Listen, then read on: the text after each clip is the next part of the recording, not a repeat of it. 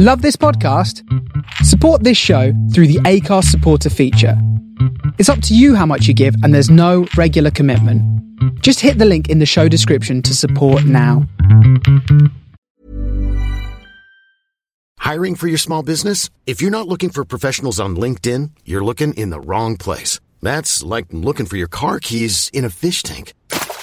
LinkedIn helps you hire professionals you can't find anywhere else, even those who aren't actively searching for a new job but might be open to the perfect role. In a given month, over 70% of LinkedIn users don't even visit other leading job sites. So start looking in the right place. With LinkedIn, you can hire professionals like a professional. Post your free job on linkedin.com/achieve today.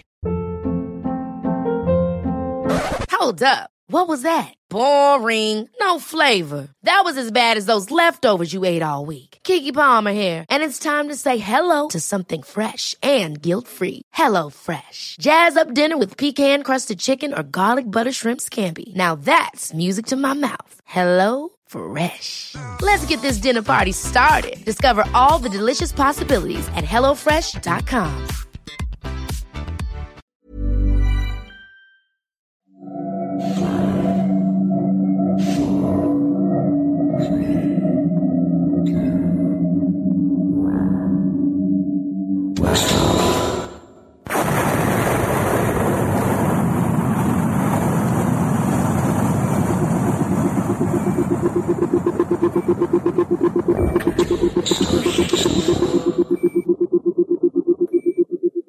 This is the Starship Sofa. Everybody, welcome, hello, and welcome to show 208. I am your host, Tony C. Smith.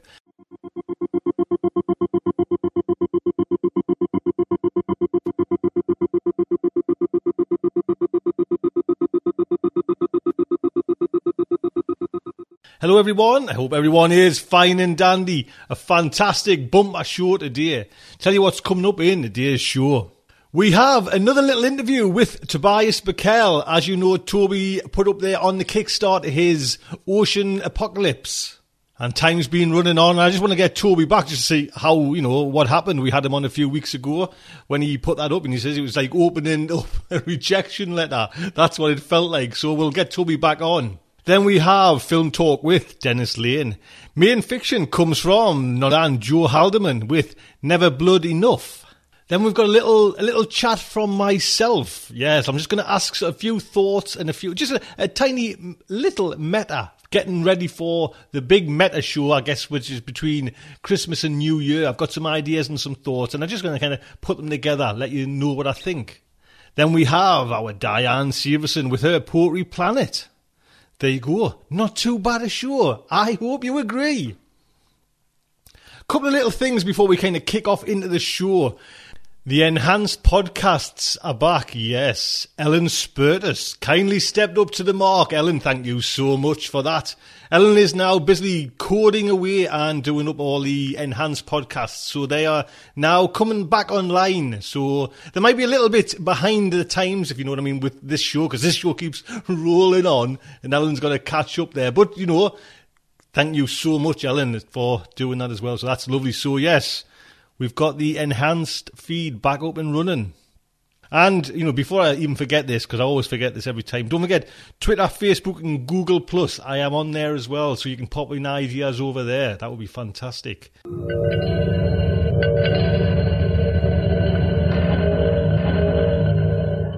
So let's kick off with the main part of the show.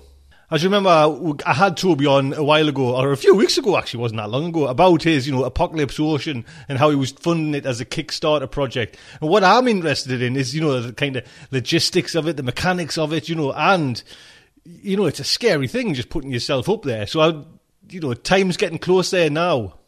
So, Tobias Buckell, it's been a little strange couple of weeks since we last spoke, but I think you might have some good news, sir.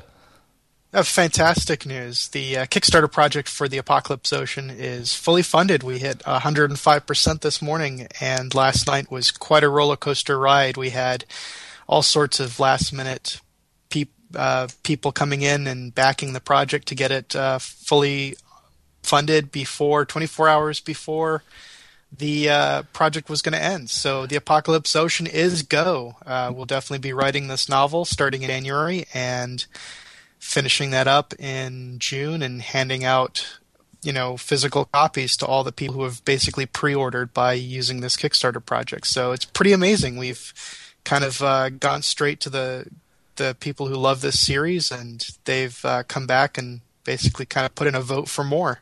Hey, that's honestly odd, because I've been watching it, honestly, ever since I kind of knew you were kind of up and running, and we did the little talk before. I thought, I'm keeping my favourites. And I think a lot of people were, do you know what I mean? And then it's funny because I was watching it every day, do you know what I mean? Because I just have to type in now onto my Google search bar, and if you put in the letter T-O, your kind of, your page comes up straight away.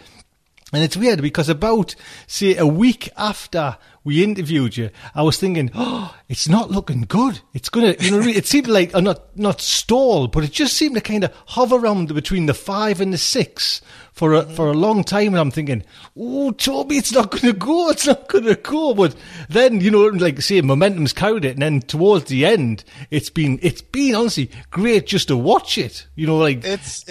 It's been quite a ride. And I've looked at a lot of other Kickstarter projects, and sometimes, it's amazing to watch. Each one has a different kind of personality, I think. And for ours, I launched it really late on a Wednesday, so we launched it at like 3:00. Yeah, and I was a rookie move on my part, because the way PR works, the first day something launches, everyone wants to talk about it. So basically I only gave people about 4 hours to talk about it and spread the word. And on the first day, we got $2,000 or $3,000 worth of pre-orders and our backing, backs. And then, the next day it dies off. And after that, then you hit your sort of slow period until, you get to the end of the month or the end of the period that you set up the Kickstarter project. So I kind of kicked myself, because if I'd started at 7 or 8 a.m., I would have had 6 or 7 more hours of excitement on the first day. And we probably could have had a bigger, start off the starting line. But, it moved on, and it was slow in the middle there for a bit. Like you said, the getting from like 4,000 to 6,000 took the better part of 2 weeks, and that was interesting to watch. Because on this side you're kind of like, well, huh. But like I said, you gotta, if you want to do interesting things, you got to put yourself out there and not be afraid of failure. So even if it hadn't have worked out, we would have learned something, and it would have been an interesting project. So I'm very happy with it. Of course, even just absolutely bug ecstatic since it actually went through, and early too. So I'm not, sitting here at the very edge of the finish line biting my nails. I saw one Kickstarter project recently that raised almost half of all of its money in the last 24 hours. Wow. It must be, honestly, you must be that site now, and you must be so, like, intertwined. Do you know what I mean? Like, say, just going over and watching everybody in this kind of big meltdown, make it all, get through this last few hours. My poor wife didn't get a lot of attention from me, like, the last 5 hours last night, because the moment I saw that we'd passed, that we're getting close to 9,000, 90%, I was just sitting there on my phone hitting refresh. Just refresh, watching, watching for any movement, because you got that sense when you were on 10% of the way to the end, you're just so close to the end, you're just like, oh, I can't believe this. Is this going to happen tonight? And then it did. It's it's almost like selling something on eBay, but with steroids. Do you know what I mean? It's just like, you're getting up that final, come on, I want someone else to put a bid in. What I tell you what is nice, mind you, though, Toby, is like, I think, have you still got, when we're talking there now, have you still got something like 24 hours to go? I have 24 hours to go. It finishes at 3 p.m. Eastern on Wednesday. So I've got 24 hours to go, and we're at 105%. So the cool thing is I do have the bonuses for if we raise, 125%, which is that Pablo Defendini is going to do this gorgeous piece of cartography, a map of the Xenowealth. And so, like, now I'm kind of eyeing that and going, like, it would be cool to have a map. So, just talking about the Kickstarter, then, what else have you think you've learned from it? Because I listened to a great interview with, or it was actually Mer Lafferty talking about her experiences, and yes, getting past that line is, like fantastic. But then, there is a bit of hard work. I'm not just talking about the writing of the thing, but you've got to take into a lot of accounts. You've got now people who expect a product from you. Yep. Is there anything else you've learned? Tremendous responsibility comes now. We have to write the product. That sounds really non-artistic, but from the customer side, they're expecting and that has to be delivered. So, January through June, that's going to be what I focus on. To be honest, though, that's not exactly a great responsibility because I've been itching to write this book for 3 years. So I'm very excited. I've been itching to write and finish up the Zen of Wealth series. I planned 5 books, and so writing number 4 gets us that much closer to being able to have this entire, thing that I want to write done. So this is extremely exciting for me, actually. No sense of responsibility on that side is set in. But, I do have, from the very beginning, I did set up a spreadsheet when I have the costs of producing all the books factored in. And I have the fees. Kickstarter takes fees and Amazon Payments takes fees. So there's a 5% payment fee from Kickstarter, a 5% payment fee from Amazon Payment Services. So that's 10% off the top. And then, of course, I'm going to be paying my artist and collaborator, Pablo Defendini, and I'll be paying to have the books created. And I want to make that I'm not going to print the cheapest possible books. I want to print some good books. So I've definitely factored in, the cost of that part. And, I'm very aware of all that. And so that's the important part. But, I've been following a lot of other Kickstarters, so I've been lucky in that I've gotten to watch other people go through it, and that has allowed me to kind of have a little bit more of an awareness of what I'm getting into ahead of time, I think, which is helpful. And so we have to thank people like Mer and Tim Pratt, who kind of have forged the way, taken the first path through this jungle and showed us what can be done. And now I've kind of, gotten the benefit of watching their Kickstarter projects and come through myself just behind them. Mer was an incredible inspiration when she went ahead and did it. I think the first time I saw Kickstarter was when Stacy Whitman at 2 Publishing used it. I think about 2 years ago to launch 2 Publishing. And that was so cool to see that happen. And the reaction I had, just as someone who was the books that 2 Publishing was going to create, got me to donate money to it. Just like, I want to see this happen. I was really excited. And it got me thinking like, oh, well, here's a mechanism that allows these projects and cross-thing, sort of to happen. And that's what got me thinking 2 years ago that one day I was going to use this to try and see if we could do a sequel to Sly Mongoose. And it's just been in the back of my head. And then I saw Mer do it successfully and was just blown away by what she did. I saw Tim Pratt do it. And for the last year, Pablo Defendini and I have been scheming and trying to find the time in our calendars and when it best syncs up. And earlier in the year, it didn't work at all for me to try and do something like this. I had a lot of projects going all at the same time, a lot of deadlines, a lot of stuff that had to be turned in, like Arctic Rising, the book from Tor that'll be coming out in February. So those kind of took up all my attention. But as I started looking at January, I was like, I have this open gap, and I think that there's no time like the present, and I might as well try something like this. And if it doesn't work, then we learn something. But if it does, then, oh my gosh, what a birthday. My birthday is January 2nd. What a great birthday present it would be to be able to just start work on a novel that I've just wanted to write for 3 years. So it's just like, do it. Pull the trigger. Let's jump in feet first and try it. You know what? A good point here. I've just thought when you mentioned, your new one's coming out with Tor just in not long. What about, they say, the professional side of it? You do your book and you write it to the best of your ability. But when you're going through the traditional route, you're obviously going to give that book to an editor who's going to look over and who might even say, Toby, we need to kind of maybe change that bit. That process is going to be lost, though, isn't it now?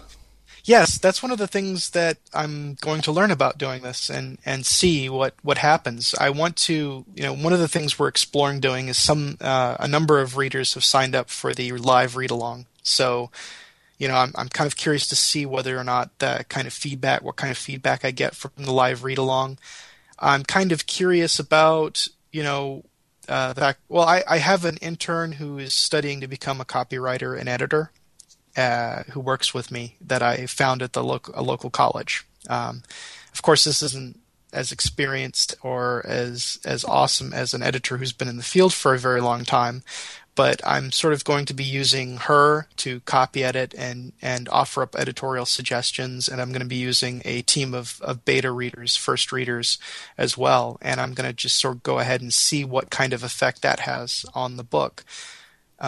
Since this is a project that right now is being done between me and the 170 or so people who are involved in this Kickstarter project, I'm not releasing the novel yet to everyone else in June. There's going to be a quiet period so that people who helped with this Kickstarter project get to read the book exclusively first for a while, kind of like, people who buy the hardcover get it before people who buy the paperback.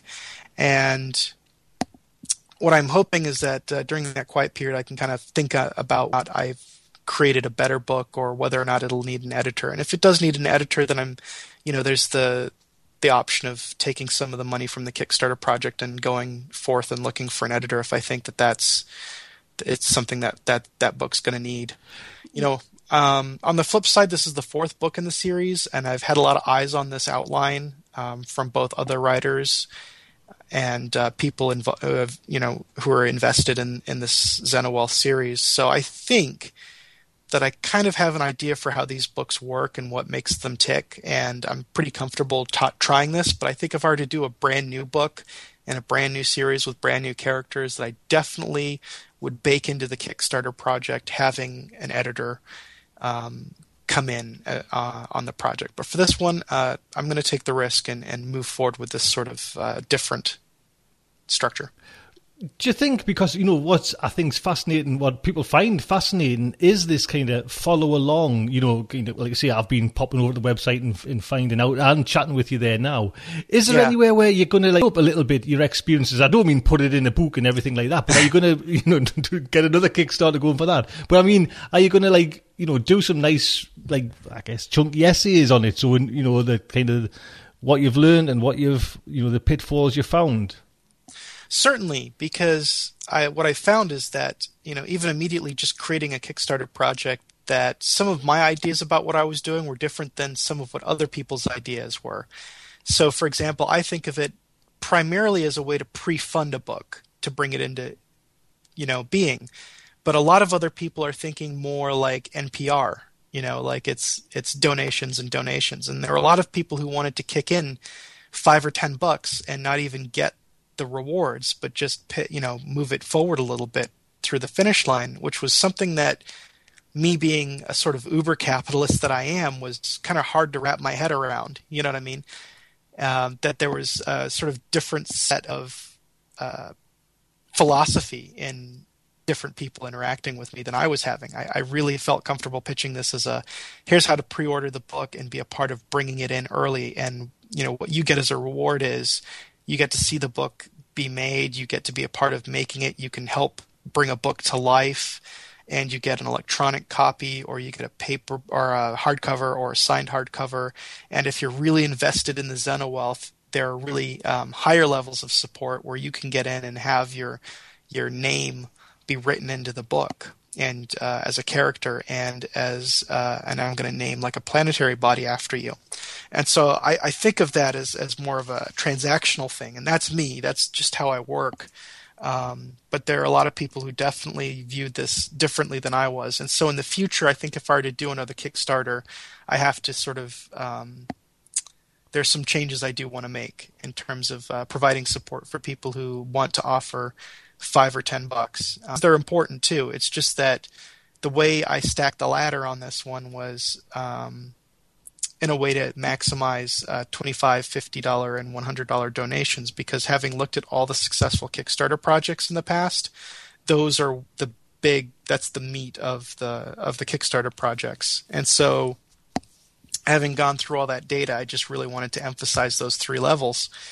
Now, a lot of people felt that I was sort of being really expensive, and I understand that critique, but the fact is that, like most of the Kickstarter projects that succeed, the $5 and $10 donations are usually about single-digit percentages overall of the overall money raised. In other words, like if someone really wants to see something like a project that you're trying to put forward come into being, they're usually invested enough to usually kick in about $25. It's kind of like the sweet spot. So with that in mind, I didn't want to price an ebook at $5 or $10 because then everyone would have clustered down there naturally, and it would have really changed the profit margins on it.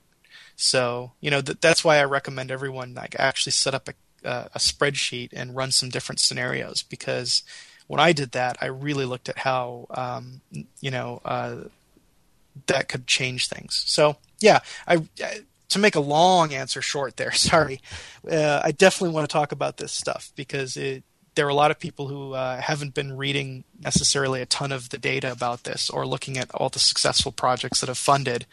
There's just a lot of people who hear, oh, $25, that sounds expensive, particularly from people who probably weren't core readers. Like I got a lot of sort of like not angry mail, but just sort of like, oh, this is disappointing that you're charging $25 for the ebook because an ebook should be $5.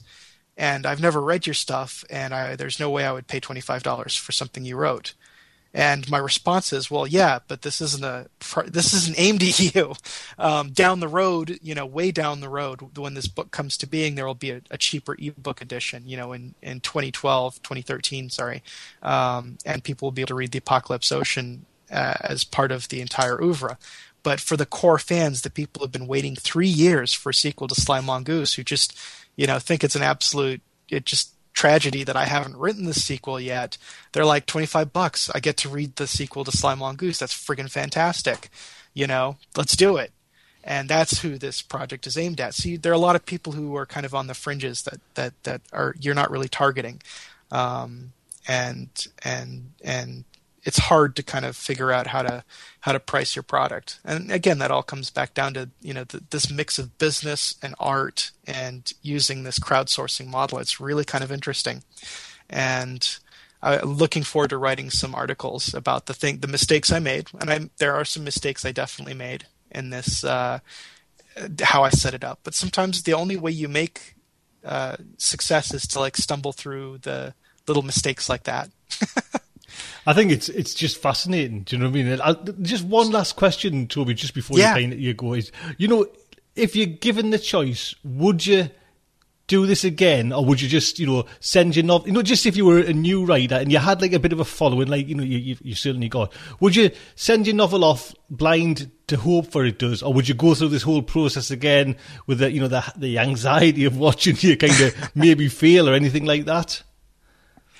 It's such a hard question because I really am a believer in trying all the different things you can. I just think diversification is a strength and not a problem.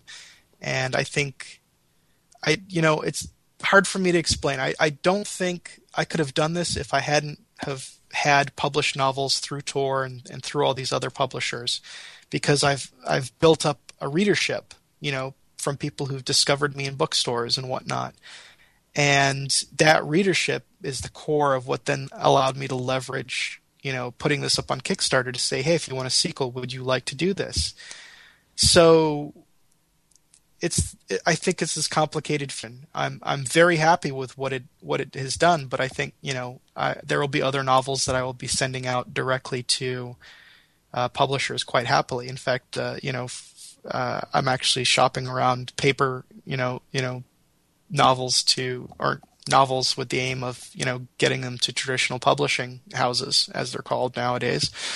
And I'm quite happy with that. So, I'm very happy with all of the above. It worked incredibly for Mer to go directly to, Kickstarter, and she had an amazing success. And, so it really depends on the author and where you are, and what you're trying to do. I still want to send it to New York because ultimately, let's get down to brass tacks. A lot of people are seeing 10 grand as how much I've raised on, a little bit over 10 grand, and they're thinking, wow, 10 grand.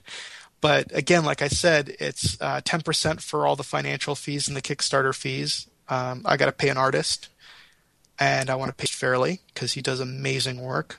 And then there's going to be the printing costs, which right now look like they're going to be about $1,000 to $1,500. So I'm not running away with, all that money in my bank. Some of that is going to have to pay for creating this product. And so, it's okay money, and I think the way in which it's going to benefit me is that I control all the rights to this, and so selling it as an ebook and a trade paperback probably down the road, in a year's time or so, will be a good thing, and that it will help me make some more money over time.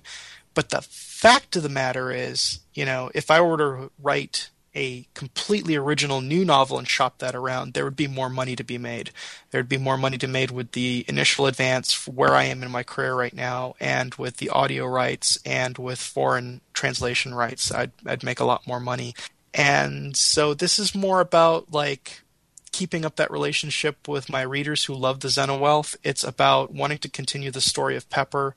It's wanting to finish out the series. I mean, not everything I do is purely about money. Some of it is purely about the fact that there are stories I want to tell, and the fact that I don't want them to be cut off too early. And so I'd really like to finish this 5-book series, and this offers me a tool to do that. And I think it's a gift to all of us. It gets to be a gift to me because I get to write it. It's a gift to the readers who invested so heavily in those first 3 books and have really carried me on their shoulders. And it's just a really cool thing for all of us to win. It's not often in life you get win-win-win scenarios, and I think this is one of them. And yet, to be honest, if I wanted to be a very cold-hearted economic pragmatist, I probably should spend January through June working on an all-original fantasy novel that I send around to lots and lots of houses. But the fact of the matter is, this is a book I want to write. And this is why I got into becoming a writer, because I wanted to do things I wanted to do.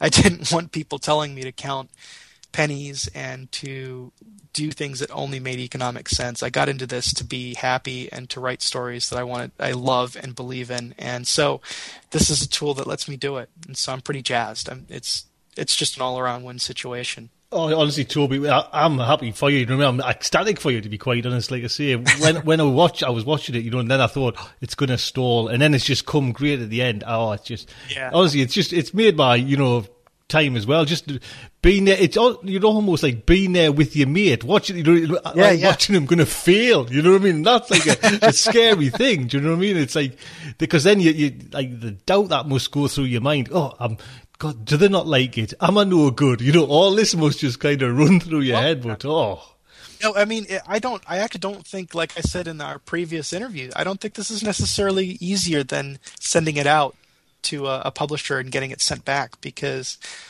you're really hanging it all out there, and like I said, when you hit that slow spot, you just kind of have to sit there and go like, okay, maybe this won't happen, and that's okay, but everyone's sitting there looking, it's very much a case of you're going to be facing the chance of being rejected in public by everyone if it doesn't work out. And that can be tougher for someone. Well, you're certainly a brave man, Toby. That's just amazing. Would you do us a favour? Would you come back on? Once you've wrote the book and you've getting out the ebooks and everything like that, you've kind of put the Kickstarter to bed. Would you come back on and just tell us, how it, because yes, at the moment everything's good and you've passed, but there might be some kind of I never expected that, Yeah, because I remember, didn't Merd order some copies up, and they got it was the wrong, and she had to use some of her money to kind of write it with, print out more covers, But it'd be nice just to get you back on, just to see, how it went afterwards. Totally. I'd be delighted to come back on. That's lovely. Well, honestly, Toby, I am thrilled a bit for you, and I know everyone Starship Sofa will be as well. Just, watching you go through this process, and excellent news. Well done, sir. Oh, thank you. Thank you very much for spreading the word and being there to back me. Thank you very much then, Toby.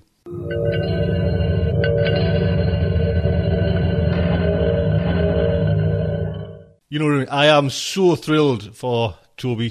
Just amazing. And I had a little chat with him after we kind of finished the interview there. And, he was just saying, if things are looking good, I don't know if anyone knows the kind of a little bit of history about Tobias Buckell, but a couple of years ago, he was kind of rushed into hospital emergency and everything. It was pretty close for him at one point. You know what I mean?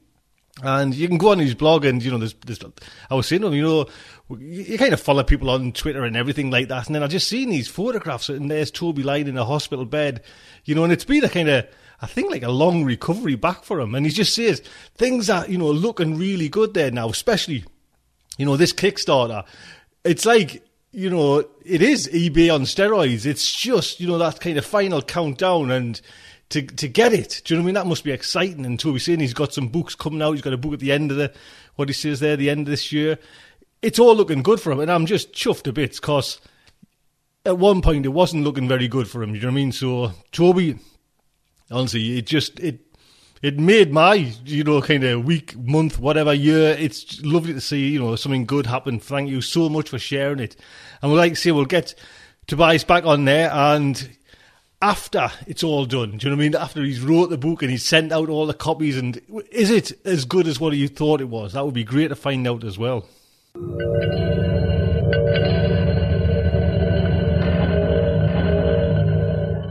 Next up is Film Talk with our very own Dennis Lane. And I want a big hats off to Dennis because it was looking, actually, and this is now it's turned into quite a chunky mother of a show. But just a couple of days ago, it wasn't, you know what I mean? It didn't have anything really put together. I had a story, and that was it. I emailed Dennis and said, Dennis, give us a film talk. I haven't got anything to go in. And Dennis was saying, I'm at a conference. I think he's in South Africa somewhere, and he had to do his research while he was at this works conference on his BlackBerry. He had to travel home, watch the film in the wee small hours of the night, and then record the show. And God knows what time you went to bed that night. But Dennis, I just want to say a big thank you for doing that, and we really appreciate it here. So, sir. A review from the Jacaranda City. Hello again from the depths of my Pretoria wardrobe. Breaking with my tradition of reviewing end-of-the-world movies, today I'm going to talk about a film that brought whole new worlds to the screen. Worlds that we experience every day, but either cannot see or ignore. Today, I'm going to talk about what was one of my favourite science fiction films as a child, 1957's The Incredible Shrinking Man. And I would suggest that, while this film has a PG rating, it is definitely something to be enjoyed by viewers of all ages. The film stars Grant Williams as Robert Scott Carey. Not a big star. In fact, I can't recall seeing any of his other movies. The screenplay was written by Richard Matheson, from his own novel. Matheson is more famous for his novel The Omega Man, filmed as The Last Man on Earth, starring Vincent Price in 1964, as The Omega Man starring Charlton Heston in 1971, and as I Am Legend starring Will Smith in 2007. The Incredible Shrinking Man was Matheson's breakout work, and he has since written numerous movie screenplays, plus countless TV episodes, including 16 episodes of the original Twilight Zone series. The movie was directed by Jack Arnold, who had previously directed It Came from Outer Space and Creature from the Black Lagoon, and who later went on to become director-producer of Gilligan's Island. Many movies of the 1950s explored the general fear of the atomic bomb. What would be the effects of fallout on the population? Another of my childhood favourites was 1954's Them! I have to say it like that, as I can't see the title without picturing the little girl at the start who can only scream the word, Them! In that movie, radioactive fallout resulted in ants growing to gigantic proportions. In The Incredible Shrinking Man, a combination of a radioactive cloud, which Carey is exposed to while sunbathing on his brother's boat, and a dose of insecticide, with which he's accidentally sprayed months later, sends our hero in the opposite direction. Once the change begins, the movie details Carey's realization that he is shrinking, and his growing anger and frustration. He tells his wife Louise to start thinking about their relationship, because he is changing, and she says, "As long as you've got this ring on your finger, you've got me." Of course, That is the moment it drops off of his shrinking finger. By the next scene, he is the size of an 8-year-old, then a 5-year-old. By now, Carey is a celebrity, but the attention is putting a great strain on both him and Louise.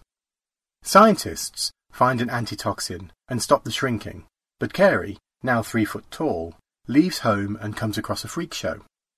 One of the little people, Clarice, convinces Carey that he still has a lot to live for, and he goes back home to continue his book. A couple of weeks later, he's talking to Clarice, who seems to have taken over quite a big role in his life. He's positive once more, until he realises that the shrinking has begun again. Back home, Carey lives in a doll's house. He's treating Louise terribly and contemplates suicide, but still hopes that the scientists can cure him. One day, while Louise is out at the shops, the pet cat gets in and Carey has to fight it off by pulling a lamp off of the table. He gets knocked down the stairs into the basement and, when Louise comes back, she thinks that he's been eaten by the cat. Down in the basement, Carey has to overcome a range of obstacles. First, there is getting around when one's only 2 inches tall. Then there's finding food. The boiler bursts and nearly drowns him. The scene that I remember the most is towards the end where Carey fights a spider, finally managing to kill it with a pin thrust into its body from below. That night, even smaller, Carey manages to get out of the grill in the basement wall and stares up at the stars, finally at peace with what he is becoming. The whole transition from full-sized man to less than an inch is done pretty well. To 21st century eyes, the techniques are obvious, but the physical props really make the scenario almost believable. For example, when the boiler is dripping massive drops of water, the special effects people apparently filled condoms with water and dropped them from above the shot. I've certainly seen worse effects from far younger movies. Apart from the special effects, I would like to recommend the movie in terms of the literary value of the dialogue. Much of the action of the film is commented upon by Carey in the form of a voiceover. Here's an example. The cellar stretched before me like some vast primeval plain, empty of life, littered with the relics of a vanished race. No desert island castaway ever faced so bleak a prospect. The movie was but one in a tradition of shrinking movies. It was preceded, for example, by Dr. Cyclops in 1940, and has been followed by numerous movies since, such as Fantastic Voyage in 1966, The Incredible Shrinking Woman in 1981, Inner Space in 1987, and Honey, I Shrank the Kids in 1989. There was even a plan to produce The Fantastic Shrinking Girl in the 50s, where Carey's wife Louise was going to shrink too, but Universal dropped that project. There are reports that there is to be a remake of The Incredible Shrinking Man in 2012. Unfortunately, it's noted that it's planned as an action comedy. While it may turn out to be an enjoyable romp, I doubt that there would be much room for such a soliloquy as that of Carey at the end of the original, as he climbs out of the cellar and stares at the stars. I was continuing to shrink. To become what? The infinitesimal. What was I? Still a human being? Or was I the man of the future? If there were other bursts of radiation, other clouds drifting across seas and continents, would other beings follow me into this vast new world?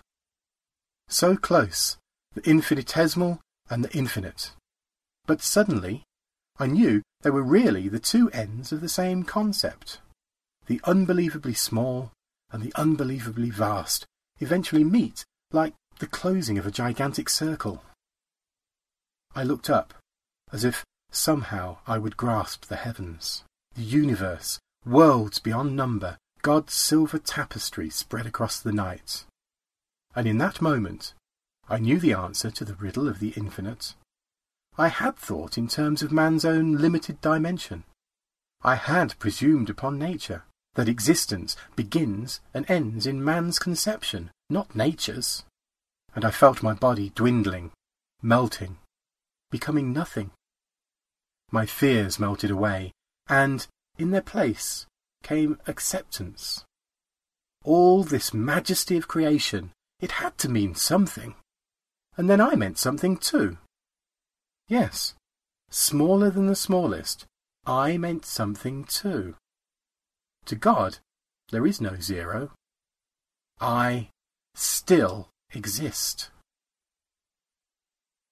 So, after all this talk of macroverses and microverses, I think I shall retire to my recliner to contemplate the nature of existence. But before I do, there are a couple of spider webs in the bathroom. I think that I should clear them out first, just in case.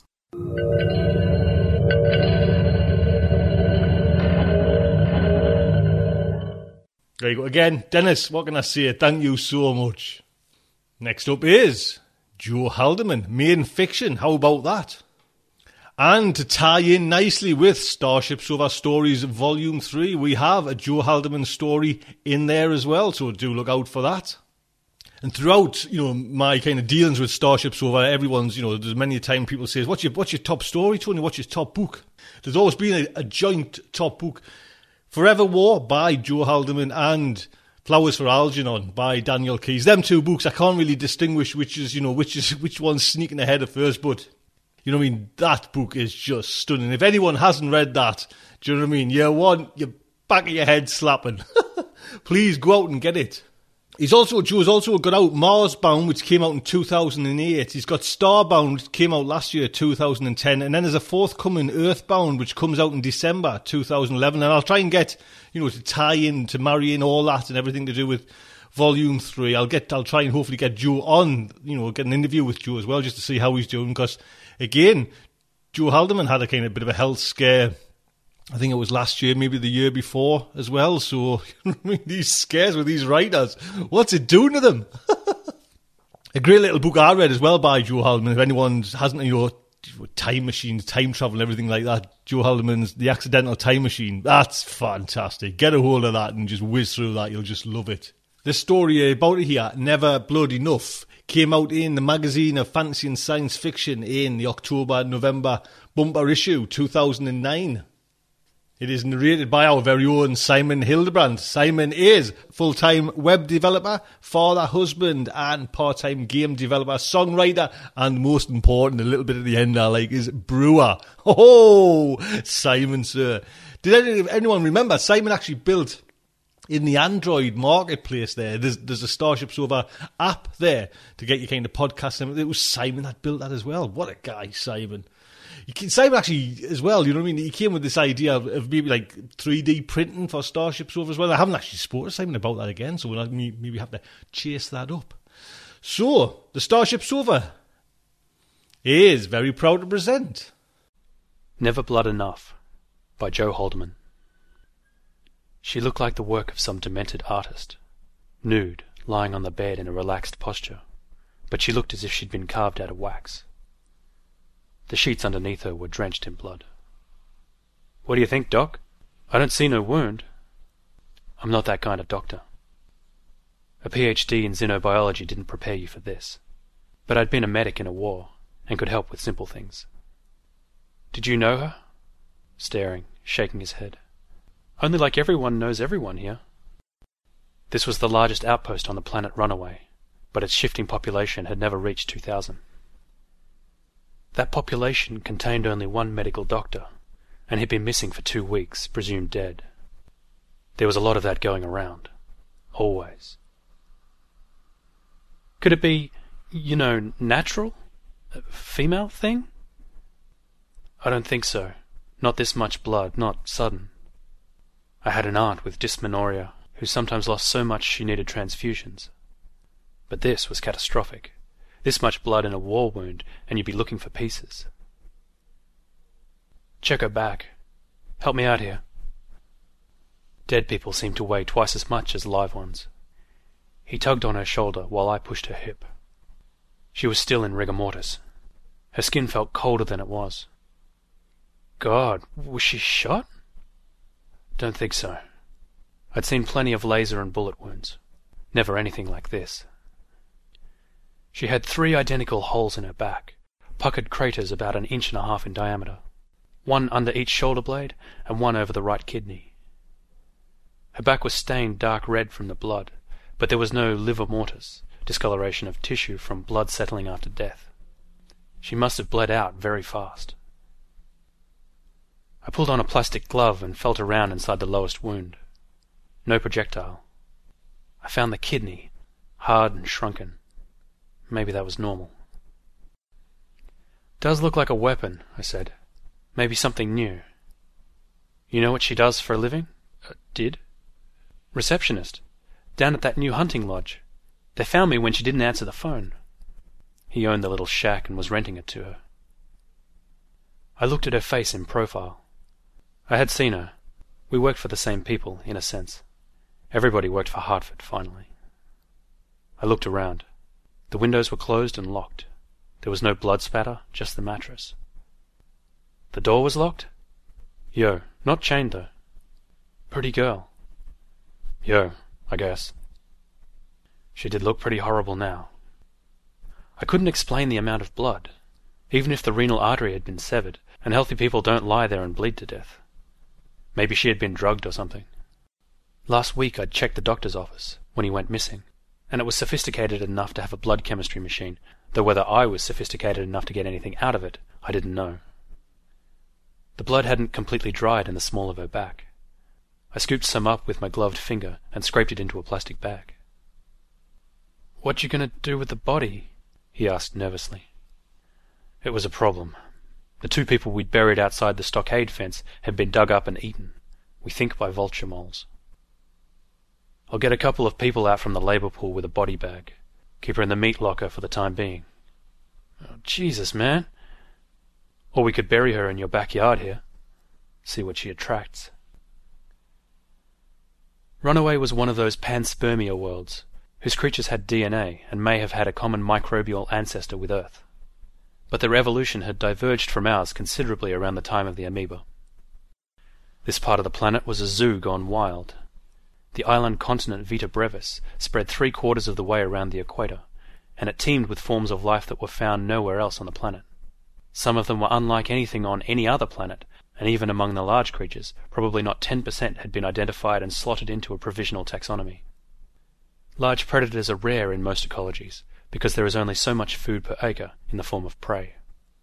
Runaway, though, was blessed with a plethora of creatures my father would have called varmints, animals ranging in size from mouse to cat, and if none were especially cute or cuddly, they were still prey.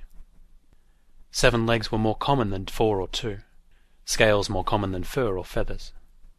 The things that ate them were similarly exotic, and indiscriminate enough in diet to make you careful outside the settlement wall. It made the planet a nirvana for big game hunters, and hunting grew into its main industry when the market price for rare earths took a nosedive about 15 years ago. The mines shut down and the population adapted. That involved another kind of predation. A high-priced advertising firm stepped in, and Runaway became the most sought-after rustic vacation spot this side of Arcturus. The accommodations weren't 4-star, but to people wealthy enough to travel this far, the crudeness was a refreshing change. They told their friends, and their friends told their friends, and before long the support population for all these rich people reached 1,000. So the Confederation had to send an administrator. That would be me, Travis Dobb, xenobiologist without portfolio. A small problem got out of control at the University of Chicago, Mars, and I sort of lost tenure and citizenship and a wife all at once. And there was a misunderstanding with the local police, and perhaps too hastily I sought an off-planet job, and so here I came, and this I became. With a world full of exotic alien life out there, the most experienced xenobiologist on the planet had to push paper around being a budget manager, arbitrator, dockmaster, and sometimes physician's assistant, coroner, and cop. Not because I'm especially qualified, just because there's no one else. When the population does pass 2,000, the Confederation will send a cadre out to take care of that stuff. Until then, I'm it. What xenobiology I do has to be on my own time. I let the landlord go and called the labor pool and told them where I thought they could find a body bag. While waiting for them to come, I searched the room for clues. It felt voyeuristic going through her things, the more so because I was no more qualified for it than your average xenobiologist. But there wasn't an actual criminal investigator within light years. If she had been someone important, I guess the Confederation would send someone from Selva or Earth. They hadn't bothered for the other 2 murders I'd reported, a miner and a whore. She had a sketchbook lying on top of the dresser, full of carefully rendered pencil drawings, mostly of herself. Mirror images, of course. I checked her face, and the mole was on the wrong side. I slipped her eyelids closed, and she looked less scary. Some of the pictures were landscapes and meticulous drawings of trees and bushes, done outside the wall. I knew the spot, a picnic area that's open to the woods, but protected by automatic lasers. You didn't go beyond it without pre-arrangement. She probably spent some time there waiting for hunting parties to come back. Hey, cut up a mambo bird and barbecue it. 7 drumsticks, no waiting. She was no better housekeeper than I am. The top drawer of her dresser had a few folded outfits and a jumble of underwear. The second drawer was dirty clothes. Feeling creepy, I pulled out the blouses and checked the backs for blood. Nothing. The bottom drawer was mostly random personal stuff. 2 cubes of hollows that seemed to be from Earth, one showing a New York vacation. A box of seashells from someplace, not here. A sex toy and a hand laser with 78% charge. It was a standard Army-issued DKW, same as I had in my desk drawer in the office. If my job had me waiting on the other side of the fence, I'd carry one too. No holster, but it would fit in a large purse. Where was her bag? I found it in the bathroom, next to the toilet. Nothing odd. Wallet and passport, a little bit of money. Who would I send it to? A notebook with some scribbled notes, but no audio or video. Find Sibelius for Henry. Not an obvious murder clue. The only window was locked, as the door had been, and the glass was not too clean. There was a film of dust on the sill. I ran my finger along the floor, and picked up some there too. If she'd known that strangers would be pouring through her stuff, she might have cleaned up. Maybe hidden the vibrator. I hadn't seen a dead woman since Georgia. Too many of them there. A helpless old feeling washed over me, and my eyes got wet and stung. I rubbed them and blew my nose. I couldn't sit on the bed, so I leaned against a wall. What had she done, the poor, damn, innocent thing? Who did she piss off? Some wealthy client who would tag her from light years away, on a whim? I checked the door, and there was no sign of it having been forced. Only her thumbprint and the landlord's, and now mine, would open it. Of course, any lock could be subverted. Feeling foolish, I went back to the body and checked. Both thumbs were still attached.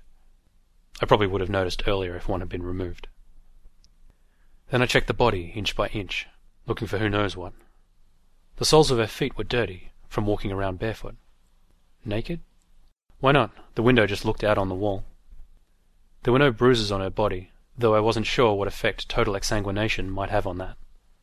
Small abrasions on both knees. Nothing obvious under her fingernails, though I suppose a forensic scientist would be thorough there. A forensic scientist would check for rape. I couldn't do that to her. Well, be honest. To her it wouldn't make any difference. It was my own illogical sense of propriety. Sticking a finger into a wound was okay. A dead body's bloody wound was public property. The vagina was still private. She hadn't been dead too long. There was no smell of that. The air conditioning was pretty high, though. My notebook said that rigor mortis could last 2 days at this temperature. I got through to her supervisor at the lodge, Simeon Tovell, who invited me to come talk to her at 1700. She was upset by the news, of course, and didn't have any idea who might want to harm the woman. 2 guys came with a body bag, and I helped them wrestle her body inside. They carried her pendulous weight to the utility floater and skimmed away. I sat in the open door for a while, feeling useless, feeling like shit. 5 hours before I had to talk to Tovell. My place was on the other side of the sprawling settlement. Hiring for your small business? If you're not looking for professionals on LinkedIn, you're looking in the wrong place. That's like looking for your car keys in a fish tank. LinkedIn helps you hire professionals you can't find anywhere else, even those who aren't actively searching for a new job but might be open to the perfect role. In a given month, over 70% of LinkedIn users don't even visit other leading job sites. So start looking in the right place. With LinkedIn, you can hire professionals like a professional. Post your free job on linkedin.com/achieve today. Hold up. What was that? Boring. No flavor. That was as bad as those leftovers you ate all week. Keke Palmer here, and it's time to say hello to something fresh and guilt-free. Hello Fresh. Jazz up dinner with pecan-crusted chicken or garlic butter shrimp scampi. Now that's music to my mouth. Hello Fresh. Let's get this dinner party started. Discover all the delicious possibilities at HelloFresh.com. Millions of people have lost weight with personalized plans from Noom. Like Evan, who can't stand salads and still lost 50 pounds. Salads generally for most people are the easy button, right? For me, that wasn't an option. I never really was a salad guy. That's just not who I am. But Noom worked for me. Get your personalized plan today at Noom.com. Real Noom user compensated to provide their story. In 4 weeks, the typical Noom user can expect to lose 1 to 2 pounds per week. Individual results may vary. I could have whistled up a cab and charged it to Hartford, company business. But it was a nice day and the woman was going to stay dead, so I walked. It hadn't rained in a couple of days, and the road was firm, crunchy gravel. Fast wisps of cloud sped through the golden sky, though, and that might mean rain soon. Weather comes in hammer blows here. You might want to be inside. Doc Borski's office fronted on a warehouse road. I let myself in and went back to the blood chemistry machine.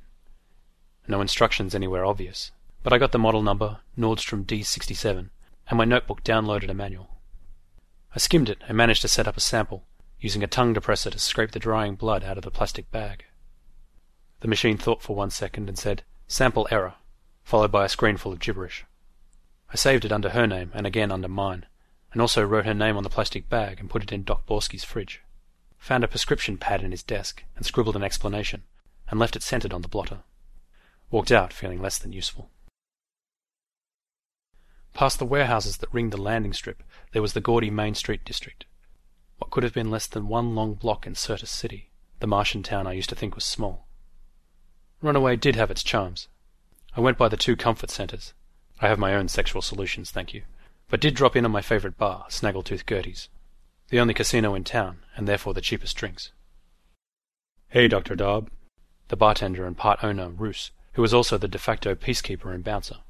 He was from Selva, and a bit on the small side from that planet, 7.5 feet of quiet muscle. "The usual?" "Yeah." He tapped me a ceramic cup of dry red wine. It was a perfect hemisphere. If you didn't set it down carefully it would spill and cost you. "Roos, you know Sarah Templeton?" "Pretty girl from the lodge? She's been in a few times. Saw her at that wedding a couple of weeks ago." He shook his head. "Don't think she likes big guys. When I pinged her, she sort of cringed." "Know anything about her? Anything odd?" He set my drink down meticulously and had a sip of his own, something amber, studying me. "What do you mean, odd?" "I don't know what I mean." I tasted the wine, cool and not sweet. "She died." "Died? She was just a kid." Selvans live long. Roos was probably 80 in Earth years, and not past his prime. "Doc Borski still gone?" I nodded. "Unless he snuck out on the last shuttle, he's just gone." "What did she die of?" "Murder, maybe? Not sure. Looks like she might have been shot in the back, but I don't know with what." I described the wounds. "Couldn't have been a laser. No burn marks?" "And no cauterization. The wounds are open, bled out." "You saw a lot of that, on Earth?" "Enough, in Georgia. Nothing exactly like this, though." "Well, God knows what kind of weapons people sneak in here." "Or just carry in. Weapons don't always look like weapons." He set his drink down and leaned back. "Georgia down by Tennessee and all?" "No, on the other side of the planet, Eurasia." "But you are American, right? Before you went to Mars?" "Yeah. Politics. Long, boring story. The enemy of my enemy is my friend kind of thing. Or the enema of my enemy. You never been to Earth?" "Just Selva and here." "Georgia's a big place?" "Millions of people. More than all the Confederation, I guess. Squeezed in between Russia and Turkey, if that means anything to you." He shook his head. "You had a bad time there?" "Not as bad as some. Glad it's over. As if it ever was." I took a big swallow. "No blood spatter." "No what?" "That woman had 3 really big wounds. There should be blood all over the floor, all over the walls." "Yeah?" "Nobody cleaned up afterwards. The floor was dusty. The furniture, the window." "It was all over the bed?" "That's right. But how could that be?" His face creased in thought. He'd been a soldier too. "Like a booby trap or something? Like she flopped down on the bed and it went off?" "Maybe. But you'd think something that powerful would blow on through. No exit wounds." I took out my notebook and showed him the first picture. He flinched. Oh, she was pretty. And young and innocent. Of course, you never know. But she hadn't been here 3 months, according to her super. Everybody liked her. One person didn't. Maybe he followed her here. That's a thought. I drained the cup. Another? No. I want to go back and take another look. Can't send a report out till the morning shuttle anyhow. Can't help feeling I missed something obvious. Want another pair of eyes? Fish can cover the bar. Sure, Roos. I'd appreciate it. He punched a cab, and it was settling to the ground as we left the bar. A 1-minute hop to the woman's place. I thumbed the door open and immediately appreciate what a new pair of eyes can see. I thought I'd looked everywhere. Everywhere but up, turns out. He points at the ceiling. What the hell is that? There are 3 creatures clinging to the rafter beams, like bats, if bats had 7 furry clawed appendages. They match the colour of the dark wood. That thing that looks like an octopus body is a translucent sack of dark fluid the size of a football. You ever see them before? He shakes his head. Christ and Buddha, is that her blood? I guess. 3 of them, 3 wounds. This planet is so askefucked, he says. A vampire chameleon octopus? Furry, too. The xenobiologist in me has to marvel. How could they have gotten in, under the door? Giant cockroaches on Earth can do that. And why would she get into bed with them? On top of them? Safe to say she didn't. They killed her first, or knocked her unconscious. Would she bleed out so completely if her heart had stopped? He pats his hip. Didn't bring a gun. Let's don't kill them, I say. We need one alive anyhow to study. Okay, Doc. You climb up there and pick one out. Sure. I call the lodge and explain the situation. The safari manager says he'll send someone out with a cage right away. I move around to where the light's better. I have seen them. That sack was hidden away, small, under the thorax. Saw a few down by the picnic area. Tried to catch one, but it got away. Good thing. They were kind of cute, like hamsters. Maybe she brought them home. Roos and I have both lived on Runaway for more than a year. We could learn caution. But I don't say anything when he takes a broom out of a closet and uses it to prod one of the things. I don't know when I've seen an animal move so fast. It streaks down that broomstick in a flash and clamps onto his hand. He screams bloody murder, and the other 2 creatures launch themselves, one at him and one at me. I bat it away and leap halfway across the room towards the drawer with the woman's gun. My collarbone cracks when I land. By the time I get the drawer open and the laser unlocked, the thing is clamped on my ankle, and a cold, dead numbness radiates up my leg. I fire a wild shot that brushes it, and it takes off across the room like a dervish. I make scorch marks on 3 walls, missing it. Then it gets back up to the rafters and holds still. I take one aimed shot, it blows clotted blood all over everything. I try to stand up and fall over, one leg a dead log, crawl across the room towards Roos. One of the things is on his wrist. I steady the pistol with both hands and squeeze off a beam. The thing pops in a spray of blood. The other one is on his throat. No choice. I crawl up and put the muzzle sideways against the thing and squeeze. It blows up in a spray of dark blood, and then bright blood gushes from Roos's neck. I put my hand over the wound and then pull up his shirt to staunch it. He makes a clearing throat noise and drools out some blood and mucus, looking dead. Fading out, I look down and see that my ankle is also pulsing blood. Anticoagulant. That much? I am totally calm. Dying, but okay. Everything dies. I blink really hard, staying awake. This is how she felt. Phone in my shirt pocket. It takes forever to reach it, like a dim, dull dream. I slowly punch 911. Shit, wrong planet. 999. Blood, I say. We need lots of blood. Though we do have blood everywhere. I fall asleep.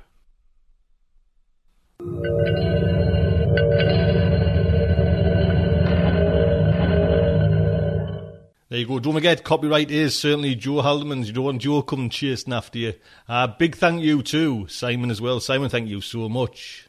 Do look out for Mr. Haldeman in Starship Sofa Stories Volume 3. It's getting close. 11/11/11.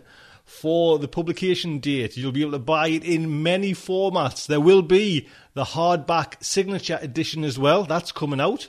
Everything will be probably I'm guessing so, exactly the same price and exactly the same kind of formats we had last time. So please keep your eyes out for that. You know, that will help support the sofa. So, it's been a while since I've did like a kind of meta show. I think it was last year, in between, you know, I think it was between December and January, and I probably want to do that again. But this is just a little bit of feedback, you know, just to say what were happening, what's planned, you know what I mean, to get some kind of involvement and see if we can do anything with the sofa. And one of my ideas was to maybe every month put out an ebook or an e-magazine to accompany the show. So get the kind of fact article contributors and maybe some of the stories in there as a, you know, once a month with the cover art, put it out as an ebook as well. That runs into loads of complications, do you know what I mean? First off, just oodles of work for everyone involved, do you know what I mean? A lot of the fact article people there, you know, especially I was talking to Amy, and you know how Amy just puts that down, that show, which I think is amazing. It's just bullet points, do you know what I mean? And it's just, that's all stored in her mind, all that's memory, you know what I mean? Which is just amazing. So someone like Amy might not be in there all the time.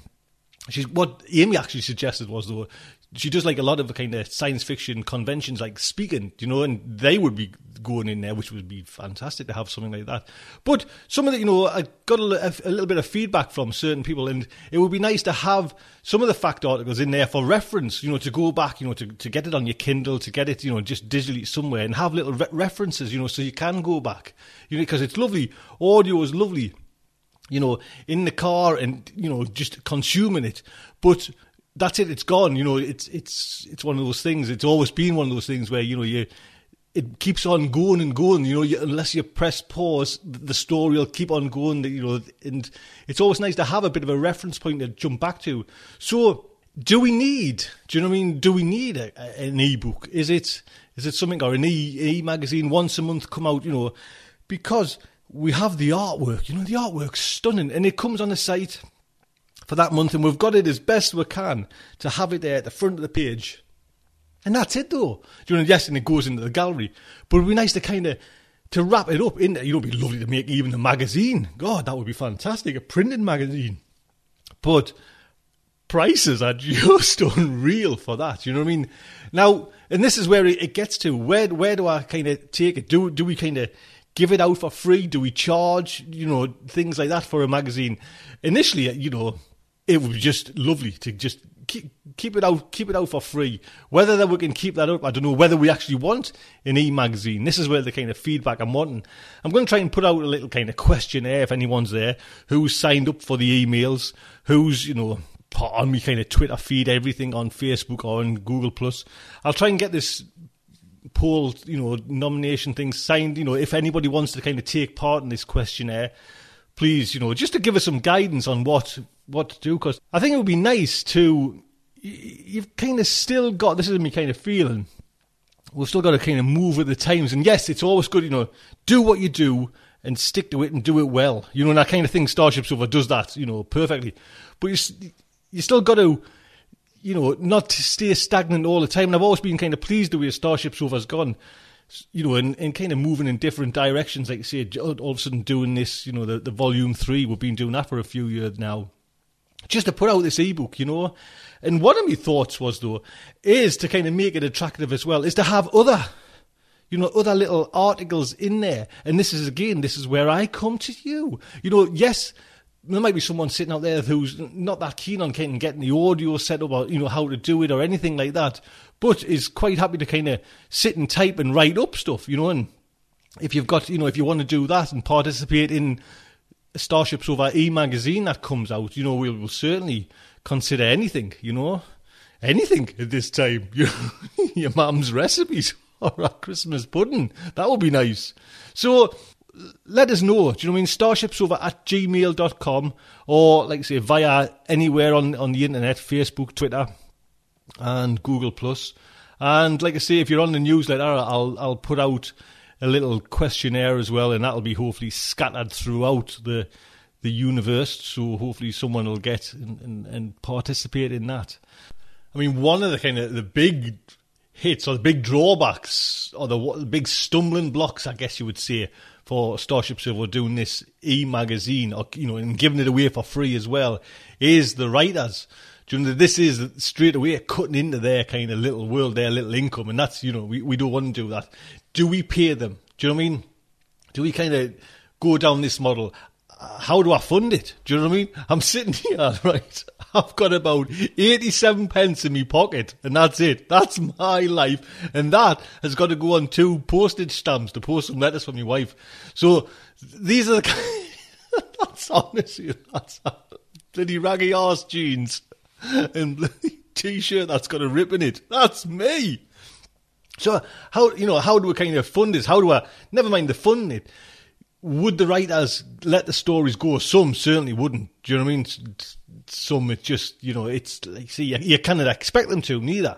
Do you know? So one idea I was thinking, do we go down and kind of just use some of the Gutenberg stories, or do we get some stories in from, people that wouldn't mind letting Starship Sofa put their story up for free as well, And obviously it's got to be good quality. I don't want to just kind of put up, and Barry's from the Bakeries who's typed it out, while he was on his dinner having a fag, you know what I mean, once upon a time. You'll end up with some of my stories, and you don't want that, you know what I mean? Barry from the Baker would be much better. So, you know what I mean? What do we do? And again, yes, we'll get some stories in by people, and you've got to read them all, do you know what I mean? And that's like way too much time to take on an editor, you know what I mean? Someone like that. So that is some thoughts. If you've got any other thoughts or anything else, do you know what I mean? We're coming up to a new year. Please let us know. Do you know what I mean? Sometimes I kind of run out of ideas, but the whole ethos of Starship Sofa is it's a community thing. Do you know what I mean? Do we kind of share any ideas? Please send some over if you've got some ideas.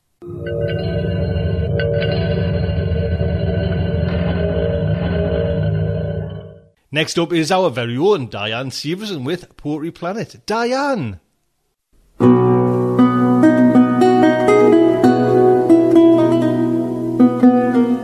Welcome to the 4th edition of Poetry Planet. I'm your guide, Diane Severson. I was so moved by the first poem you'll hear today that it gave me the idea for this show's theme. A lot of speculative fiction and fantasy takes place in space or on planets other than Earth, or places other than the main character's normal surroundings. Even if, or perhaps especially because it is difficult to get to these places, or the characters are mystified about how they got there in the first place, one of the main points for tension in science fiction is this business of returning home. The heroine may be longing to go home, thinking about home, or actually coming home. Sometimes home becomes a different place as a result of their experiences, or is clearly something which only exists in the mind. The experiences related in today's set of poems run the gamut of what you might expect, and also some I bet you won't. You'll hear poetry by Anne K. Schwader, Terry Relf, Melissa Frederick, Lynn C.A. Gardner, Rachel Swirsky, David Kapaska-Merkel, Joanne Merriam, Dennis M. Lane, Rich Magahiz, Mary Ness, Jeffrey A. Landis, and Michael Trim. After Poetry Planet number 2, I received some constructive criticism about poets' biographies, so I'm going to keep them to a minimum this time. While I think it's important to point you toward where you can read or buy more of their work, I also think that most of you are capable of sauntering over to Starship Sofa's website to follow the links provided there, or even of doing a little Googling yourselves, no? So if the poet has appeared on Poetry Planet before, I will dispense with all the info other than where the poem has previously appeared. I will still introduce new poets, but more briefly. And, as always, the plethora of links will be made available on the website. Rich and Strange by Anne K. Schwader.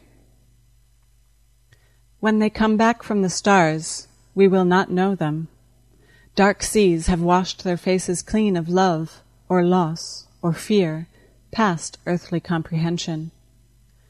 Their bones are cold sleep coral now, eroded by slowly dreaming centuries, and light from dying stars our skies have long forgotten still lingers in the black pearls of their eyes.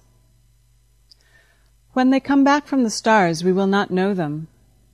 Their tongues have twisted comets out of thought, and forged new orbits for the myths we made by fading firelight in the caves of winter. Sun winds send siren gusts like tides beneath their words, between their syncopated hearts, forgetting, then remembering to beat. When they come back from the stars, they will not know us, except as footprints on some night-drowned beach they walked as children, pining even then for oceans gravity did not command, nor pitted satellites predict. Our voices cry, little more than silence to their senses, distanced forever by something rich and strange. Rich and Strange was a Riesling nominee and first appeared in Strange Horizons. You can also find it in her Bram Stoker Award-nominated collection, Wild Hunt for the Stars, published by Sam's Dot and Smashwords.com. Terry Lee Ralph, or Semi, which is her haijin, or haiku poet's name, is a life member of the Science Fiction Poetry Association and an active member of the Horror Writers Association. She works as an editor for various publishers and publications, including Sam's Dot Publishing, Hunger Magazine, and the Drabble Contest publication. Her slipstream novel, The Waters of Near, was published by Sam's Dot Publishing in July 2011. Her haikus are interspersed throughout this show. Coming home, the view from the Starslip's windows. No translation. Semi, a.k.a. Terry Lee Ralph. Portal Array. It's time to return home to Alpha Centauri. Semi. Not just people can return home, but also objects, animals, and of course aliens have homes to return to also.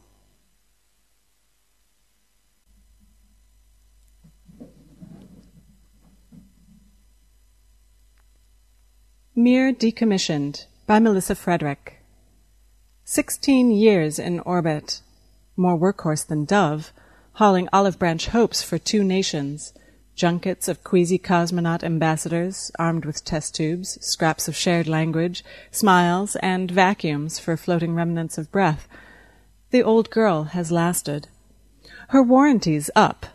Now Russia retires her to the floor of the ocean of peace. Before fishermen frozen in camcorder salutes, she streaks bright as an unwrapped Roman candle, forsaking her role as celestial sentry for landscapes more alien. Salt water presses her hull, but not for clues to humanity's fate. She's settled for a bed of biofluorescence, volcanic heat, and the company of spongy leviathans tracking their prey with singular, unblinking eyes. Mir Decommissioned was first published in 2003 in REAL, Regarding Arts and Letters. Melissa Frederick is a PhD candidate at Temple University. Her poetry and prose have appeared in numerous publications and is forthcoming in Mythic Delirium and Starline. Her poetry chapbook, She, was published by Finishing Line Press in 2008. This year she was nominated for a Riesling Award in the short poem category. Salvaging the Monitor by Lynn C. A. Gardner, recited by Diane Severson. The thundering deep, it booms around me, hollow, the echo of 100 years. This is how flesh is made bone, slipping free in the silt like this uniform I no longer need. This is how eyes become pearls, jelly bursting to mingle with the waves, till my vision is as wide as the sea. This is the peace beyond, this drifting tunnel, this grave of iron with its single tower, upturned in the deep, soft mud that fills my mouth. This, what we died for, to lie here guarding her final hour. Time stretches in our fellowship in this drifting. The dead have no need to talk. Our grave speaks for us, iron monument, first of its kind. I cannot desert my comrades after so long. We lie together, commingled bones rocked in our ark, while whale song arcs, cathedral overhead, deep echo down through time. I hear it first, men's voices, the chop of propellers. The world of air still holds surprises. Are these men, wrapped in funereal black, umbilical cords stretched out behind, dark streamers that tug at a shadow rippling overhead? They kick straight toward us, as if to do us homage, last respect. We never had a service, nothing but the ship ablaze and the bells ringing as we sank, swallowed between one heartbeat and the next. Long overdue, our rescuers, slick as seals, kick toward us through the currents. Agitating the creatures of the deep with raucous sawing, they tear free our turret. We've been at peace too long. Salvaging the Monitor first appeared in Cider Press Review, Volume 8, 2007. Catalog librarian by day, Lynn C.A. Gardner has just published her first poetry collection, Dreaming of Days in Astafel, from Sam's Dot Publishing. She has published over 250 poems and short stories. She's a 2004 graduate of the Clarion West Writers' Workshop. The scent of sulphur on my tongues.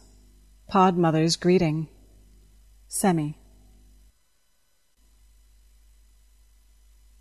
A Season with the Geese by Rachel Swirsky.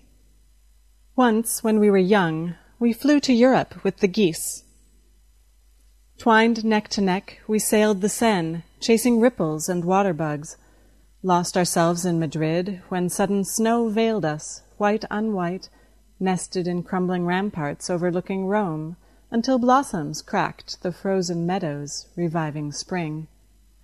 Our season ended, we flew home, clipped our wings, devoted ourselves to grounded lives. Now I watch my window as geese feather the moon and long for one more flight. A Season with the Geese was originally published in Abyss and Apex. Rachel Swirsky is a Nebula Award-winning short fiction author. Her stories and poetry have been collected in a slim volume, Through the Drowsy Dark, from Aqueduct Press. Her Nebula-nominated story, The Lady Who Plucked Red Flowers Beneath the Queen's Window, was serialized on Starship Sofa not too long ago. We might discover that home is a place completely different from where we grew up or come from. Settler's Song by Joanne Merriam. All this time I loved you and never guessed. I didn't know about Luya bread, winter cladophyls, water's refusal to freeze, restfulness. I've acquiesced. I didn't know I loved the sound of de-hissing flauters. I didn't know about Luya bread, winter cladophyls, water's smooth coolness in the oven summer's throat unbeaten. I didn't know I loved the sound of de-hissing flauters. Didn't know about the spotberry tea, never before drunk unsweetened, its smooth coolness in the oven summer's throat unbeaten, pulling prickles out of tambolan and sucking them nectar clean. Didn't know about spotberry tea, never before drunk unsweetened, sol juleps, fried jamwort, the ubiquity of mycopene, pulling prickles out of tambolan and sucking them nectar clean, the way ploumagin flock to the mowthorn at suggestions of snow. Sol juleps, fried jamwort, even the ubiquity of mycopene. The new-fallen way the hackawhisties glow. The way ploumagin flock to the mowthorn at suggestions of snow, this refusal to freeze, restfulness. I've acquiesced to the new-fallen way the hackawhisties glow. Andromeda, I loved you all along, and never guessed. Settler's Song first appeared in the July 25, 2005 issue of Strange Horizons. Joanne Merriam is a Nova Scotian living in Nashville. Her poetry has appeared in dozens of journals, as well as in her now-defunct collection, The Glaze from Breaking, Stride Books, 2005. Macrame Williams on Lake Titicaca by David Kopaska Merkel. Translated by Ovarian Phillips. 1. A Lake Under the Stars. It had always been his favorite, diving into its weed-shrouded depths, his most intimate ambition, its shimmering skin the heart of his desire, its undulant bed the topography of dreams.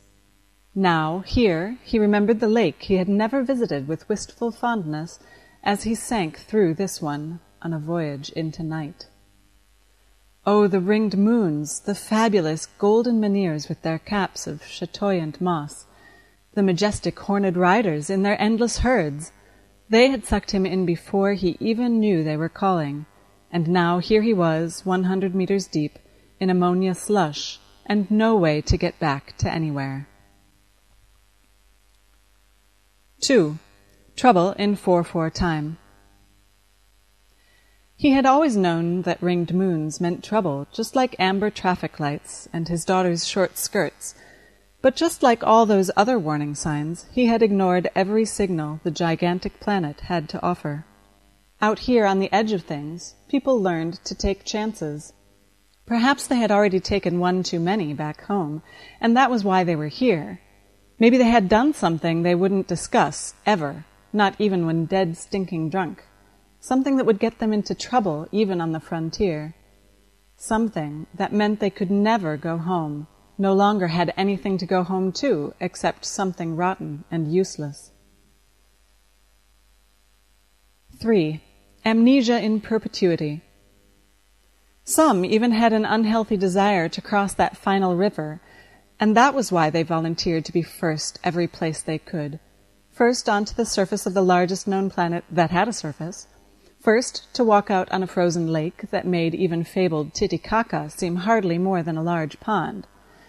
And maybe some of them were thinking that something you had had for 16 years, or 13, or 11, could not just be let go, no matter what had been done or said. And maybe they would go places they knew were not safe, not because they were risking it all to slap death in the face, but because they were daring death to take them. And death always, eventually, takes everyone, of course. And so here they are, drifting down into what should be gathering, crushing darkness. But he sees, we no longer dissemble, an emerald radiance emanating from below, and he feels not that he is sinking, but that he is flying upward, faster and faster, and that he will soon burst forth like a sperm on a mission into a new world of hope and discovery. 4. Home at last. He rockets out of the water, falls backwards, splashing like a whale, floating then in his iridescent suit, staring upward at a pale blue sky, sculling, and then, unable to see anything but the sky bowl above, sculling some more until his arms burn, and he's trying to remember how big this lake really is. He thinks of the histories of Herodotus, and how fact has replaced truth as the goal of inquiry, and what a shame that is. And he twists his head to see where he is going, and he sees chocolate-brown women lined up on the beach, dressed for summer in bright prints, and bearing long wooden poles that they use to fish wandering spacemen out of the water and have their way with them. He is getting hungry and ready for love. 5. It's a harsh life. Or is it that they fend off unwanted attentions with their polished wooden shafts? After all, it is a hard thing to drown a spaceman, lost far from home, and their menfolk just can't bring themselves to do it. But, you know, we can't have just anybody with a highly reflective helmet and an engorged phallus having his way with our women and fathering little red-haired babies at high altitudes. The end. Macrame Williams on Lake Titicaca was first published in Poetry, Life and Times, April 2005. Dennis Lane is here to tell us in his poem that home might only exist in our minds.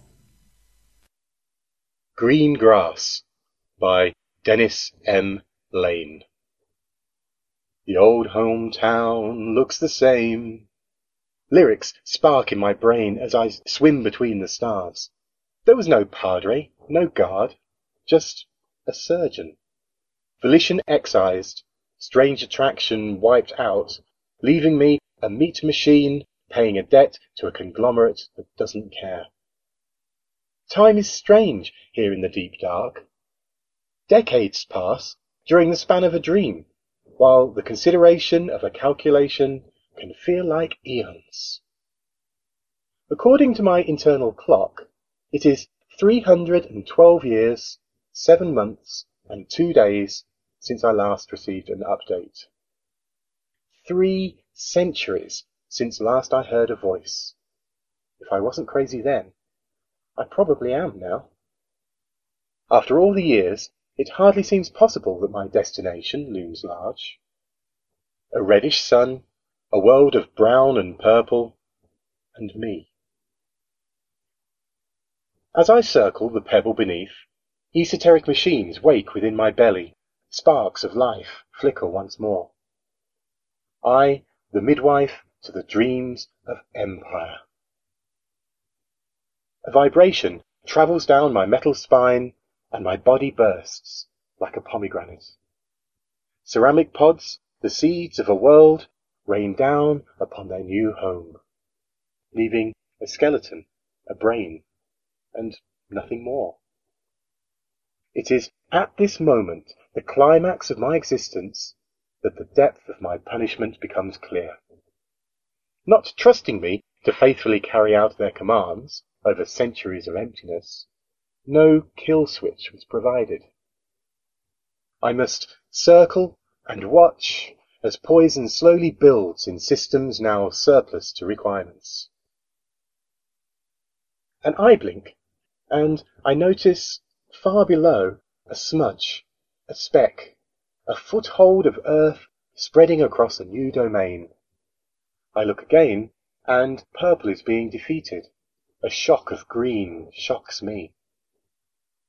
My plaque-clouded memory throws up a song once more, my theme song, taunting me. A metallic taste in my mouth. Strange that I can taste. Why do I say that? Why is everything black? Must sleep. This morning I woke up. It was still night. I must have been bad because Mummy has tied me to my bed. I can't move, but I'm happy. Through the window I can see a big green ball.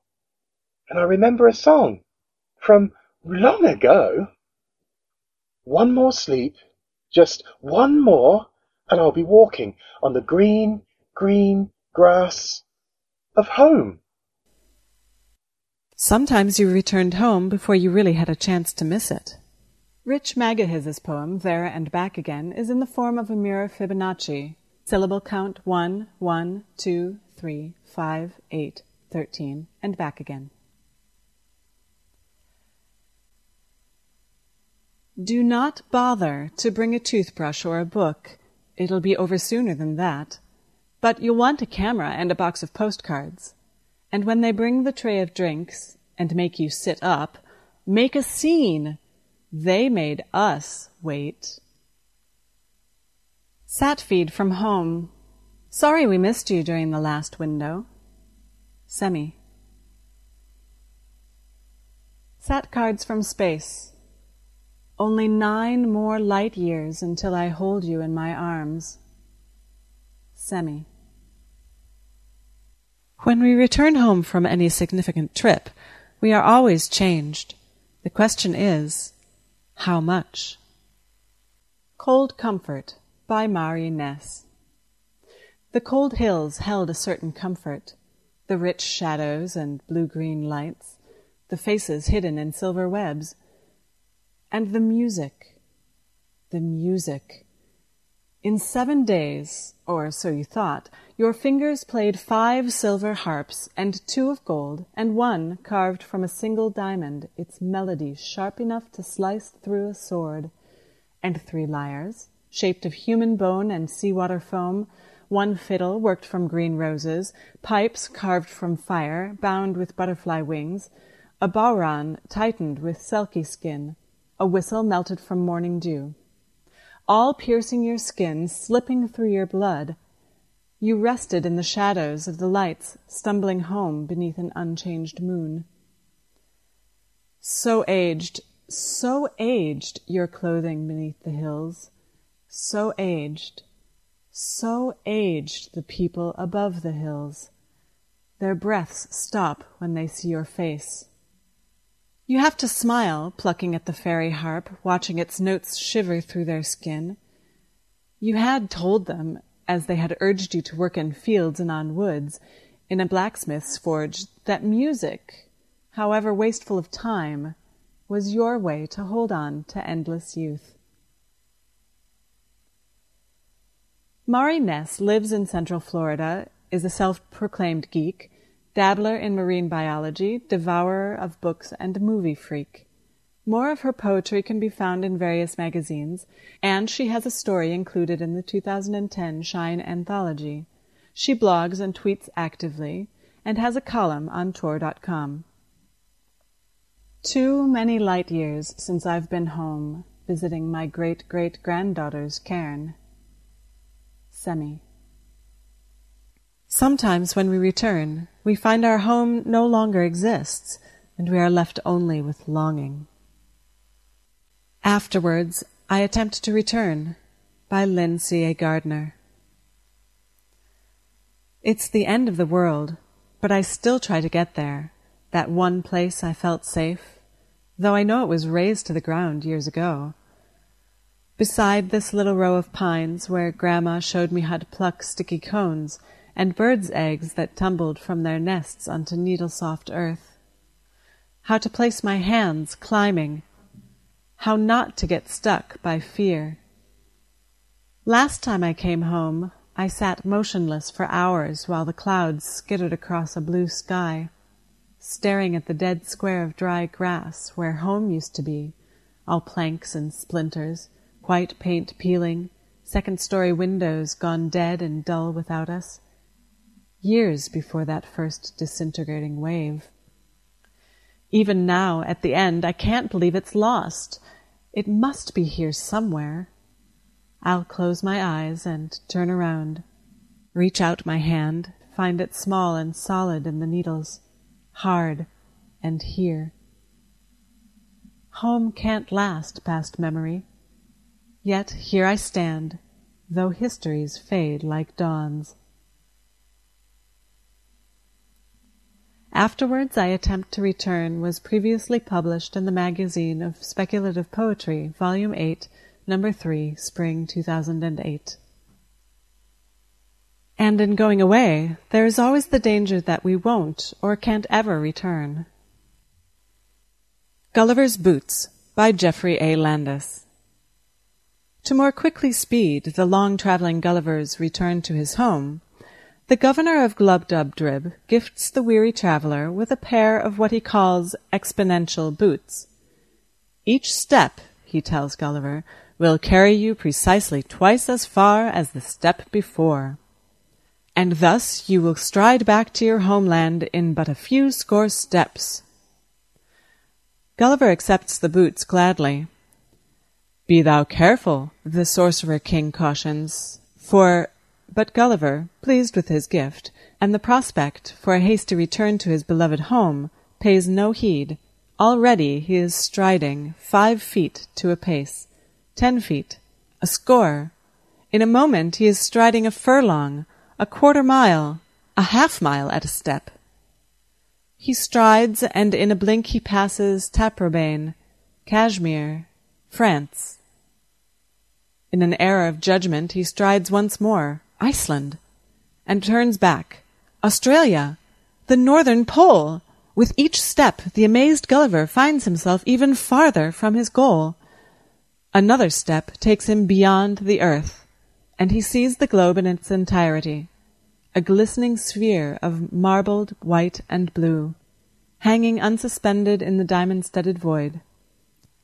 But, remarkably, the magical boots take grip on empty air, and so Gulliver turns once more, and blindly steps toward home.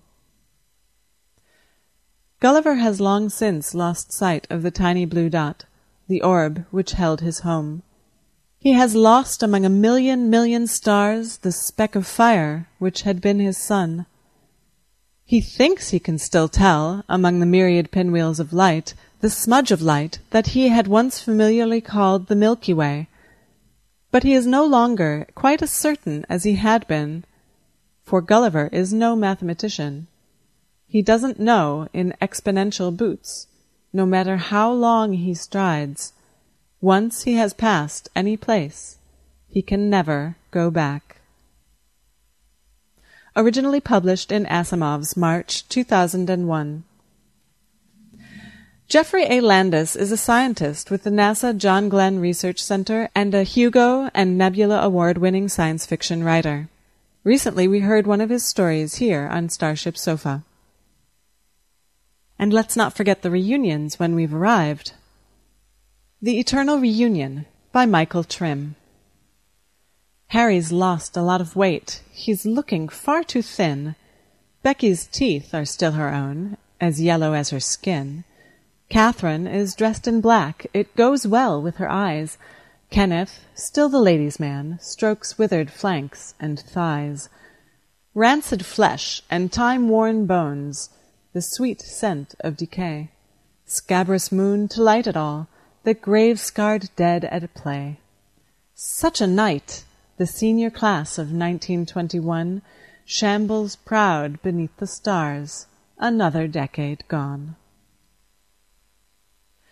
Michael Trim has sold over 150 works of short fiction and poetry to publications including Ellery Queen's Mystery Magazine, Realms of Fantasy, Strange Horizons, and Weird Tales. He lives outside of Austin, Texas. You've heard his poetry on Starship Sofa before. So that'll do it for the poetry on the theme of coming home. In poetry news, it was pointed out to me by Amal El-Motar that ReaderCon, where the Riesling Awards are announced each year, takes place in Burlington, Massachusetts, not Maryland. Amal wasn't able to attend ReaderCon this year and sorely missed being there, rooting for her friends. While C.S.E. Cooney was winning the Riesling Award, Amal wrote a pastiche on Claire's poem Dog Star Men, which placed third in the short poem category and which you heard on Poetry Planet number 3. I hope you enjoy this bonus poem. ReaderCon Women by Amal El-Motar, after Dog Star Men by C.S.E. Cooney. All the women whom I have loved have gone to ReaderCon. ReaderCon, that gathering of great minds in summer, that Burlington bog, that green room district, promising purple hats, black Kraken rum, a mead-stained sea. My lovely women are gone, leaving their blogs behind them. They have left their blogs, but have taken the sweet of their words, their bright faces and transporting fingers, their laughter from the moist haunts of their throats. They have driven away, forsaking everything to be happy at ReaderCon. Oh, ReaderCon, your programming's made of fervent ephemera. Your reign is tea and is tannic. There is Thai food to eat, little else. Almost everyone has a sturgeon. Like September before them, my women have circumnavigated mystery without me. In other poetry news, for the second time, the Science Fiction Poetry Association will be presenting an online Halloween poetry reading edited by Liz Benefeld. Featured poetry will be read by the poets and can be listened to individually right on the website from October 15th. And if that isn't enough, you can go to the SFPA website to hear the 2010 online Halloween poetry reading. If you live in Toronto, Canada, consider attending the Offbeat Open Mic for Poetry, Fiction, and Alternate Universes at Rebecca's Coffee House on the second and fourth Sundays of every month from 5 to 7 p.m. Also, the Chiaroscuro reading series, featuring only speculative literature writers, both poetry and prose, takes place at the Augusta House in Toronto every second Tuesday of the month at 8 p.m. 2 SF poetry panels are occurring at Necronomicon in St. Petersburg, Florida from October 21st through the 23rd. first is an intro to writing poetry, and the second is on connecting science fiction with poetry and song. Panelists are Alyssa Malcone, Johanna Bolton, Michael Fosberg, John Tumlin, and Rick Wilbur. Recent and forthcoming publications in poetry include Twisted in Dream. Anne K. Schrader's collected Weird Poetry is due out from Hippocampus Press in October. This is more Lovecraftian than SF, but it does include her sonnet sequence In the Yadath Time, which is a very SF homage to Lovecraft's Fungi from Yuggoth. Bruce Boston's latest poetry collection, Surrealities, is in print and available from Dark Regions Press. Burning Effigy Press presents Maria Alexander's latest poetry collection, At Louche Ends, Poetry for the Decadent, the Damned, and the Absent-Minded. The Tin Men, a collection of poetry by Kendall Evans and David Kapaska-Merkel, is now available from Sam's Publishing. And that'll do it for this installment of Poetry Planet. What a doozy! I hope you'll agree it was a great collection of poetry from so many illustrious SF poets. I hope you enjoyed it as much as I enjoyed putting it together for you. Do take a jaunt over to the Good Ship Starship Sofa's website and follow some of the links to the poets' sites. I'm sure they'll appreciate it. This is me, signing out. Till the next visit to Poetry Planet.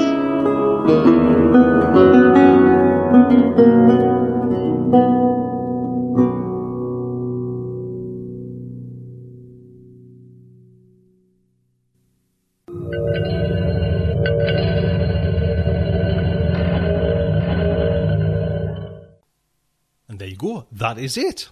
Starship Sofa, show 208, put to bed. One little thing before I go as well. Don't forget the Sofa Notes show. I interviewed Gita Jensen from the oldest comic book and science fiction shop in the world. How cool is that? Opened up in, I think, 1971. Celebrating the 40th birthday today, or this week anyways. So pop over to the Sofa Notes show and get a listen to that. So until next week, just like to say, good night from me.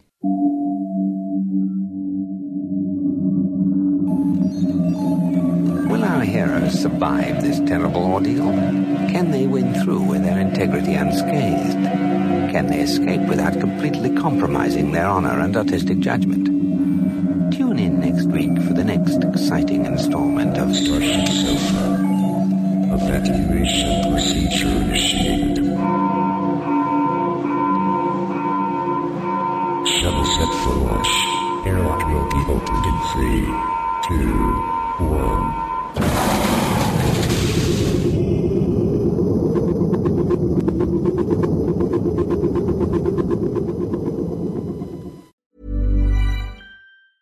Ever catch yourself eating the same flavorless dinner 3 days in a row?